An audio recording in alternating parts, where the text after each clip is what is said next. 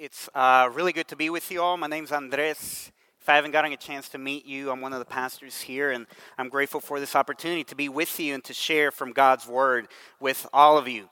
This morning, we'll be in the Gospel of Mark, chapter 9, verses 14 and 29. We've been going through a series, a little over a year now, going through this Gospel, and so we're kind of way into the second half of this story, this narrative, with Jesus at the center of the plot, what he's doing. And so if you have a Bible or an app, you can follow along. If not, we'll have the scripture behind me on the screen. So hear God's word to you this morning. Mark chapter 9, verse 14 and on. And when this is Jesus, Peter, James, and John, came to the disciples, they saw a great crowd around them and scribes arguing with them. And immediately all the crowd, when they saw him, were greatly amazed. And they ran up to him and greeted him. And he asked them, "What are you arguing about with them?" And someone from the crowd answered him, "Teacher, I brought my son to you, for he has a spirit that makes him mute. And whenever it seizes him, it throws him down, and he foams and grinds his teeth and becomes rigid. So I asked your disciples to cast it out, and they were not able." And he answered them, "O faithless generation, how long am I to be with you? How long am I to bear with you? Bring him to me." And they brought the boy to him. And when the spirit saw him, immediately it convulsed the boy, and he fell on the ground and rolled about, foaming at the mouth. And Jesus asked his father, "How long has this been happening to him?" And he said, "From childhood. And he had often cast him into fire and into water to destroy him. But if you can do anything, have compassion on us and help us." And Jesus said, "If you can, all things are possible for one who believes." Immediately the father of the child cried out and said, "I believe, help my unbelief." And when Jesus saw that a crowd came running together, he rebuked the unclean spirit, saying to him, "You mute and deaf spirit, I command you, come out of him and never enter him again." And after crying out and convulsing him terribly, it came out, and the boy was like a corpse, so that most of them said, "He's dead." But Jesus took him by the hand and lifted him up, and he arose. And when he had entered the house, his disciples asked him privately, "Why couldn't we cast it out?" And he said to them, "This kind cannot be driven out by anything but prayer." The word of the Lord. Let's pray. Lord Jesus, we are living in dark times with many people having big questions and little answers. Would you empower us as your followers, as your disciples, by your Spirit, to have bold and courage to take risks that we may indeed be the salt of the earth, shining the light of the gospel into darkness. We pray this through Christ our Lord. Amen. So let me remind you where we are in this story. Mark, who is the writer of this gospel, is weaving this narrative, telling the story of Jesus as the one sent from God to inaugurate his kingdom on earth. But he doesn't do it alone. He calls people to participate with him, to cooperate with him on his mission of healing what is broken. He had specifically called 12 men as his disciples to be his apprentices, to follow him everywhere he goes. And as they go, they interact with Jesus, asking him questions, seeing how he does certain things. They watch him heal the blind and preach good news, give hope to the outcasts. And then he gives them authority to do what he does. So that by the time we get to this story, for about a year now, the disciples had been healing the sick, raising the dead, cleansing those who have leprosy, and driving out demons. That's what Jesus had told them to do, if you remember in Matthew 10. He had empowered them, given them license and permission to take risks and to experiment. So then, after going throughout all that region to all towns and villages, they come back to Jesus and they give him a report. Now, when Jesus had sent the 70, when they came back, they did so with much joy. So we can imagine the same reaction from the 12. Everything seems to be going their way. They were seeing healings and exorcisms and baptisms. What could possibly go wrong? Well, as we'll soon learn, quite a bit. They encounter a unique situation that requires a different set of skills. And that's what we'll look at today. We'll look at today's text in 3 parts. First, a difficult situation. Second, depending on Jesus. And third, dangerous mission. A difficult situation, depending on Jesus, and dangerous mission. So first, a difficult situation. After giving their report to Jesus, he calls them and asks them to rest, to chill, to lay back. However, he calls 3 of his disciples, Peter, James, and John, to come with him. And they go up a mountain to pray. And in a very well-known story, they experience what we now know and call the Transfiguration. They see Jesus in his glory with Moses and Elijah next to him. It was an incredible experience, unlike anything any of them had ever witnessed. And so once that's over, they come back down the mountain, and right away they encounter this scene of confusion. Listen again. And when they, Jesus, Peter, John, and James, came to the disciples, so the other 9 that were at the foot of the mountain, they saw a great crowd around them and scribes arguing with them.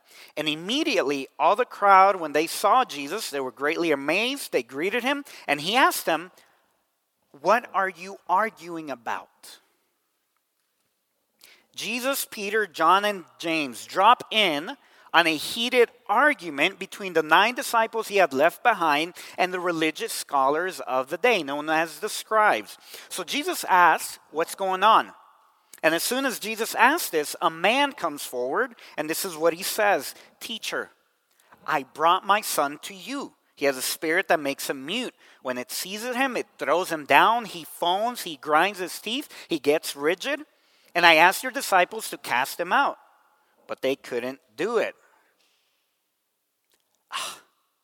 Can you imagine the disciples' faces? This father was desperate for his son. Without the ability to speak or to hear, the son couldn't connect with the outside world. His father couldn't know him. The boy would have been isolated, trapped in his body, and deprived of human connection. So the father had come to Jesus, hoping for a cure. But Jesus wasn't there. So he asked the disciples to do it. Not an unusual request, seeing as how the disciples had been given this power and had recently returned from a preaching tour where they had demonstrated that power. Now you can imagine the scene. A big mountain with a crowd at the bottom of it, hanging out with the disciples, waiting for Jesus to come back down. A father running through the crowd, holding his son in his arms, desperately asking to see Jesus. The disciples telling him that Jesus isn't available at the moment, but how can they help? The father, anguished and distressed, begging the disciples for a miracle. And so the disciples, maybe a bit smug or overconfident and self-assured, putting their hands over the boy and saying the words, "Evil spirit, come out of this boy now." Silence. "Demon, we command you to come out of this boy at once." Nothing. The boy begins to foam at the mouth and grind his teeth. The disciples couldn't do it. They fail to perform a miracle in Christ's name, and their powerlessness causes a commotion. And an argument ensues with the religious scholars who were always ready to seize an opportunity to discredit Jesus. See? We told you you weren't disciples. This proves it. You can't cast out demons. I mean, if you're a disciple, how are you supposed to answer to that? We don't know. Maybe there's something wrong with the boy. Or maybe we're saying things wrong or doing things wrong. Or who knows? Maybe Jesus needs to be here and do it himself. Now, after hearing what it is that had just occurred and happened, Jesus cries out in exasperation. His words carry a biting rebuke. O faithless generation, how long am I to be with you? How long am I to bear with you? Why did Jesus react in this way? Because even though the disciples had been given this authority, they had not yet learned how to depend and rely on God for power. The disciples had been engaged in mission for months. They had found great success, as we've seen. But here, finally, they meet their match. An evil spirit that won't come out just because you tell it to. A situation that you can't apply a business model or a leadership strategy or a seminary class to. What was missing was taking up the cross daily. What was missing was loving God with all their heart, soul, mind, and strength. What was missing was complete reliance and dependence. A difficult situation. Second, depending on Jesus. So Jesus asked for the boy to be brought to him. And what happens next would have been a horrible scene, straight out of a horror movie. And they brought the boy to him, and when the spirit saw Jesus, immediately it convulsed the boy, and he fell on the ground, and he rolled about, foaming at the mouth. And Jesus asked the father, how long has this been happening to him? And the father said, from childhood. And it has often cast him into the fire and into the water to destroy him. This is a dramatic scene, one of the most dramatic of the New Testament. This was obviously a terrible spirit, very strong, very malignant. And notice that this has been going on for a long time. This family has suffered for years. Can you imagine the father taking his son for a stroll and a walk around the lake, only to see his son at some time jump into the water? Or maybe they're sitting around the fire in the evenings getting dinner ready, when all of a sudden the boy would get up and jump into the fire. How many times had the father and the rest of the family had to pull the boy out of the water and out of the fire? So the father makes his request and his appeal. If you can do anything, please help us. You can grasp, even through this ancient text, the despair in his voice and request. And we can understand his somewhat hesitant request. The father had brought the son to his disciples only to be disappointed in their inability to cast out the demon. But Jesus repeats the father's words right back to him. If I can do anything, all things are possible for one who believes. If I can, that's really not the right question. I can do all things. The real question is, do you believe that I can do everything? Because then the possibilities are endless. All things are possible. Now, Jesus wasn't telling him that he could get whatever he wanted as long as he thought positively. That's missing the point. Listen to the context again. The question is not if I can do anything. The question is, do you believe that that is true? In other words, the problem is not in what I can do. The problem is not whether or not I have the power. I know what I can do. Do you? Do you believe that I can bring hope where you see hopelessness? Do you believe that I can heal your son even when it's been going on for so many years? Do you believe I can work this miracle even when you saw my disciples fail? And the Father immediately understood Jesus' meaning. From calling Jesus teacher, he goes on to call him Lord. I believe. Help my unbelief. He acknowledges his faith in Jesus' power while also how weak and exhausted it was. John Calvin comments on this passage and he says, these two statements may appear to contradict each other, but there is none of us that doesn't experience both of them in himself. Because our faith is never perfect, it follows that we are partly unbelievers. But Jesus was not requiring a huge stockpile of faith from this man. In fact, in another version of the story in the Gospel of Matthew, and Luke also says, Jesus tells him that all he needs is faith, trust, dependence, the size of a mustard seed. Jesus simply wanted the man, the crowd, and the disciples to realize indeed how weak their faith might be, but that it still required growing dependence and reliance. So Jesus talks to the spirit, commands it to leave and to never return. And the demon does come out, but it convulses the boy one last time. And the convulsion is so terrible, it leaves his exhausted body limp and so still that most people thought he was dead. But Jesus walks to the boy, takes him by the hand, and lifts him up to his feet. The cure was complete. It required depending on Jesus. Third, dangerous mission. So after all of this, Jesus leaves behind the excited crowd and goes home for privacy with his disciples. He knows he needs to discuss what had just happened with them and that they no doubt would have questions. After all, they must have been very perplexed. The disciples come to Jesus much like a player comes up to a coach and asks him a practical question. Jesus, we know you had given us this power because we've been doing it many times now.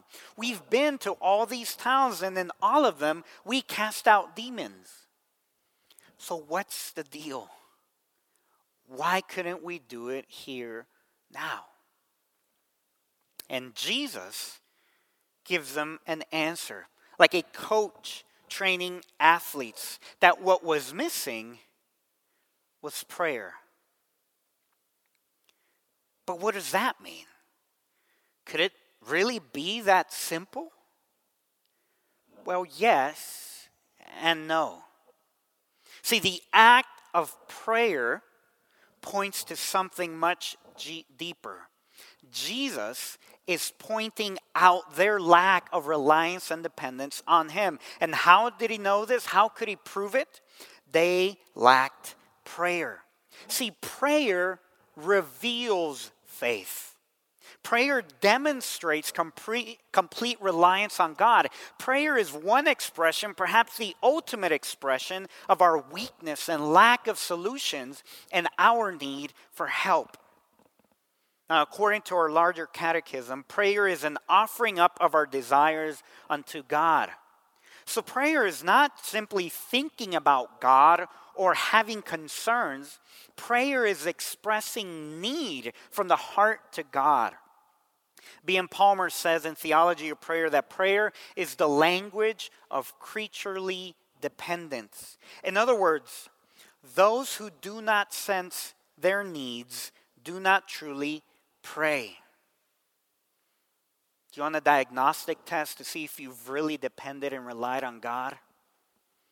What's your prayer life like? And that's what Jesus is telling his disciples. You know how I know you're not depending on God and therefore can't exorcise this demon? You're not praying. Now, I don't know about you, friends, but I see many people hurting right now. They're looking for answers to big questions. Many are losing hope or have lost hope because of what they're seeing and experiencing. And it is our purpose and mission as ambassadors of Christ to point them toward healing and restoration. But instead, sadly, many evangelical American Christians, for decades now, have almost entirely depended on the latest marketing technique or leadership fad or church model to attract non-Christians and to grow their churches. We've analyzed strategies, searched for gurus, and led on autopilot. Now, we as Presbyterians are as guilty as this as anyone, where we have commentaries on commentaries. Or as Americans, where we live in the land of celebrity pastors and celebrity churches that we want to copy. Where we want to fix everything, including our spiritual life, using best practices and tools. Where we pride ourselves with our independence, with being self-made anything, with having the most comprehensive strategies for every area of our lives. There's nothing wrong with these things inherently, unless we're not bringing it all before Jesus and listening for his direction. See, what this text and story is reminding us is that our whole lives must be reoriented and refocused around Jesus. And this is especially true as we engage in dangerous mission. Notice that the context for this lesson and for this story are the disciples being given license by Jesus and permission to take risks and to experiment. Even when they don't have all the answers, even when they don't have it all together, heck, even when they haven't learned how to pray and have total reliance and dependence on God. Jesus releases them and empowers them. And as they go along, as they journey, as they stumble and fumble their way into following Jesus, they get lessons. Friends, we've been commissioned and sent as the people of God to bring healing and restoration to a broken world.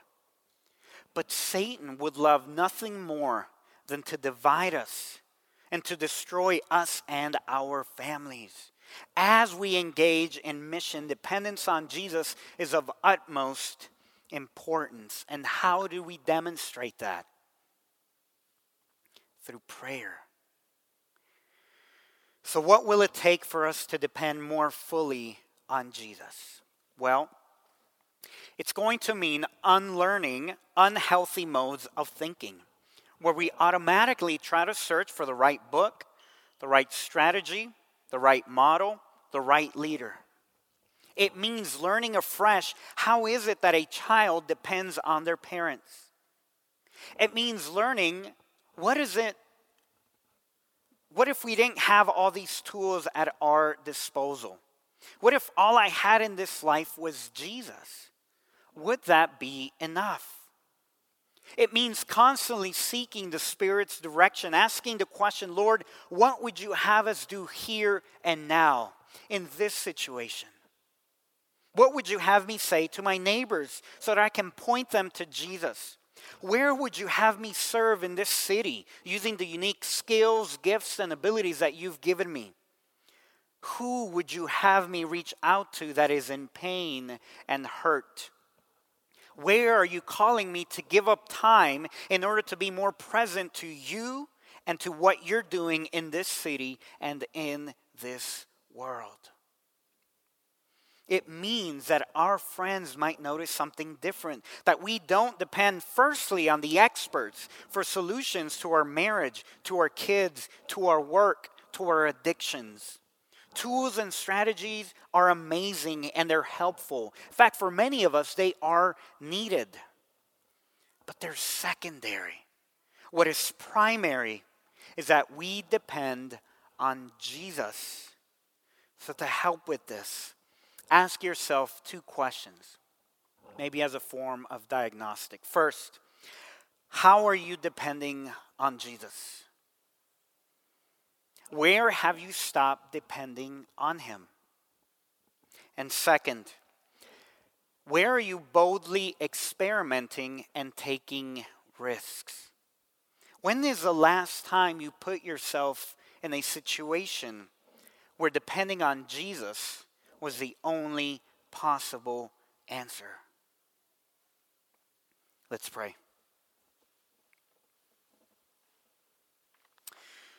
Lord Jesus, we thank you so much for this opportunity to gather as your people, not simply for our own sake, but in order to be reminded of the promises that you give us through your word, and to be equipped to be scattered the rest of the week, to be salt and light in a dark world.